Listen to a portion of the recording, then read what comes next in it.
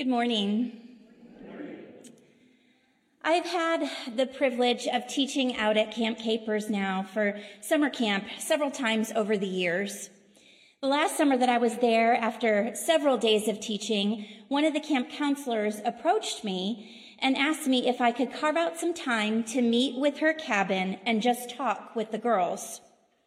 I was a little taken aback because this particular counselor was not one that I had necessarily connected with that week, so I was kind of curious as to where this conversation might go. But I said, absolutely, I would love to meet with you all. And that afternoon, as I walked to their cabin, I couldn't help but wonder what might be going on. What might be so pressing that they asked me to come and chat with just their cabin. I remember walking in and looking around at the bunks and seeing all these young faces staring back at me, some with smiles, some not, but most definitely all eyes were on me. I sat down on the floor, and as I get older, it's a little more difficult to do, sat down on the floor, and I leaned against a bunk, and for the next hour and a half, I proceeded just to listen. Honestly, I'm not sure that I ever even spoke. I listened to stories about boyfriends and girlfriends and school and grades and stories about parents and step-parents and siblings and stories about their belief and their doubts about God. As they spoke, some were painting their fingernails while some were making friendship bracelets. And as I stood up to leave, I remember thanking them for trusting me with their stories.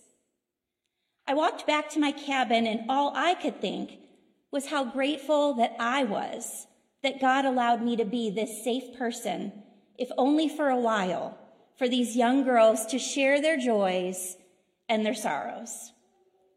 And that day in that girls' cabin at Camp Capers will forever be a cherished memory for me.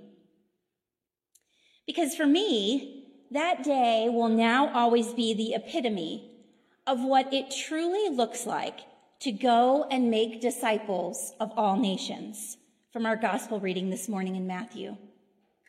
For too many years, I used to believe that this verse was all about how many people I could single-handedly convert to Christianity. How if I just talked and talked and talked about Jesus, surely I could convince them to be a follower. But the truth of the matter is, all I can think about now when I hear this verse is that I won't be able to make a single disciple anywhere if I don't first show the love of Christ and live by Christ's example. This year as a diocese, we have been challenged to not only read the Gospel of Matthew, but we are encouraged to study and reflect on the verse, "Go therefore and make disciples of all nations, baptizing them in the name of the Father, the Son, and the Holy Spirit." Children and youth who attend Camp Capers, Duncan Park, and Mustang Island this summer will participate in activities that will help them to dive deeper into what it looks like to live out this great commission, to go and make disciples of all nations. This great commission that we read about this morning was given to the disciples after the resurrection, and Jesus commanded them to share everything they knew about him and everything they had seen. In the Gospel of John, this message reads, "Just as the Father has sent me, Jesus, so I send you." God sent Jesus not only to talk and teach, although he did do that, but Jesus was sent to listen, to build relationships, to heal the sick, restore the sight to the blind, have the hard conversations with folks, eat dinner with those on the margins, but most importantly, Jesus was sent to love well. And as followers of Jesus, we too are instructed to do the same. Not to just sit around and talk about it, but get to work showing people how Jesus lived. Will we too have doubts? I would be surprised if we didn't. But remember that Jesus was not deterred by the doubts of his first followers, and he is not deterred by ours. He met the disciples right where they were at, just like he will meet us right where we are at. Can you imagine if Jesus waited until everyone was full of faith before he started spreading this message of love? We might still be waiting to hear that good news. Just like the disciples gathered, we also gather on Sunday mornings and worship together, hopefully being filled with the Holy Spirit and equipped and encouraged to be sent out for the following week's work. And with our words and actions, showing the world how Jesus lived and loved and healed and had compassion and welcomed and reconciled and prayed. Jesus commands us all to obey what he has commanded, which is to love God with all our heart, our soul, and our mind, and to love our neighbors as ourselves. I believe that the Ezekiel passage that we read this morning is also a great commission of sorts.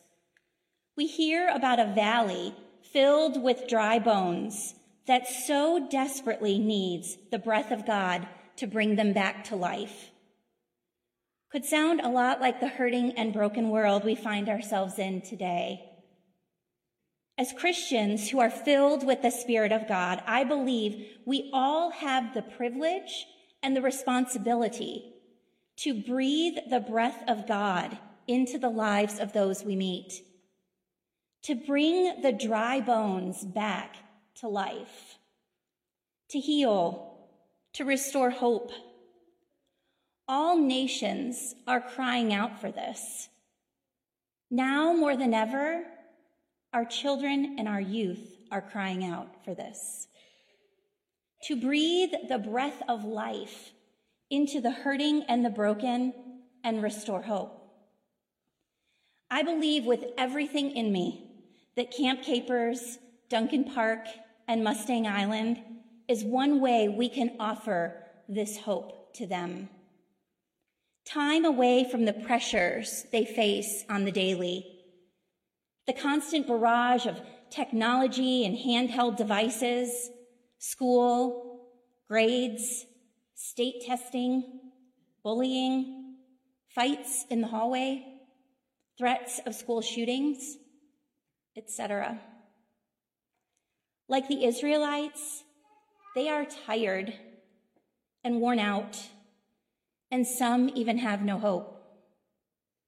Summer camp breathes the breath of life into their weary souls and gives them permission to simply be kids so that they can go back out into the world and feel hope restored. All children and youth in our diocese are offered this hope this summer, and I would love to chat with everyone after this service about how we as a church can walk alongside to breathe this breath of God into all of our children and youth this summer. Recently, I started reading a book titled Healing Our Broken Humanity by Grace Kim and Graham Hill. The authors share how too many people have never learned how the church is not a door to shut out the world, but a door to enter more deeply into its beating heart. They remind the reader that the church is meant to remember, tell, and embody the story of Jesus, to show the world what God calls the world to be. The authors ask, whose stories, voices, wisdom, authority, and guidance are missing when we gather to do church? Maybe those are the voices that we need to be listening to. Like the disciples in the passage this morning, we are all being called to the work of Jesus, and we are promised that Jesus will be with us always to the end of the age as we do this work day after day through the power of the Holy Spirit.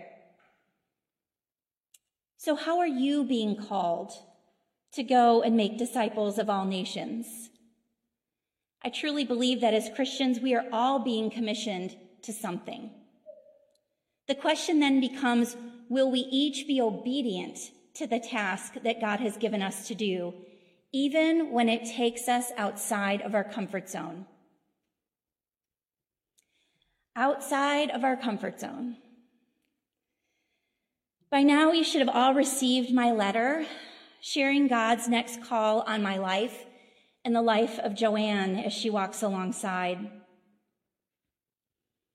Stepping away from my position as director of children, youth, and families in order to attend seminary is not something that I might ever feel prepared to do on my own.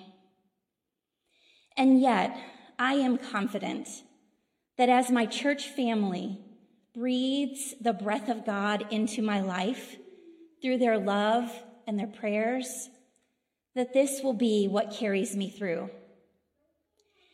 And I know that I leave all of the children and youth, my babies, in good hands, as I leave them with a church family that will continue to model for them what it truly means to love God with all their heart, their soul, and their mind, and to love their neighbors as themselves, because that is exactly what you have all modeled to me over the years.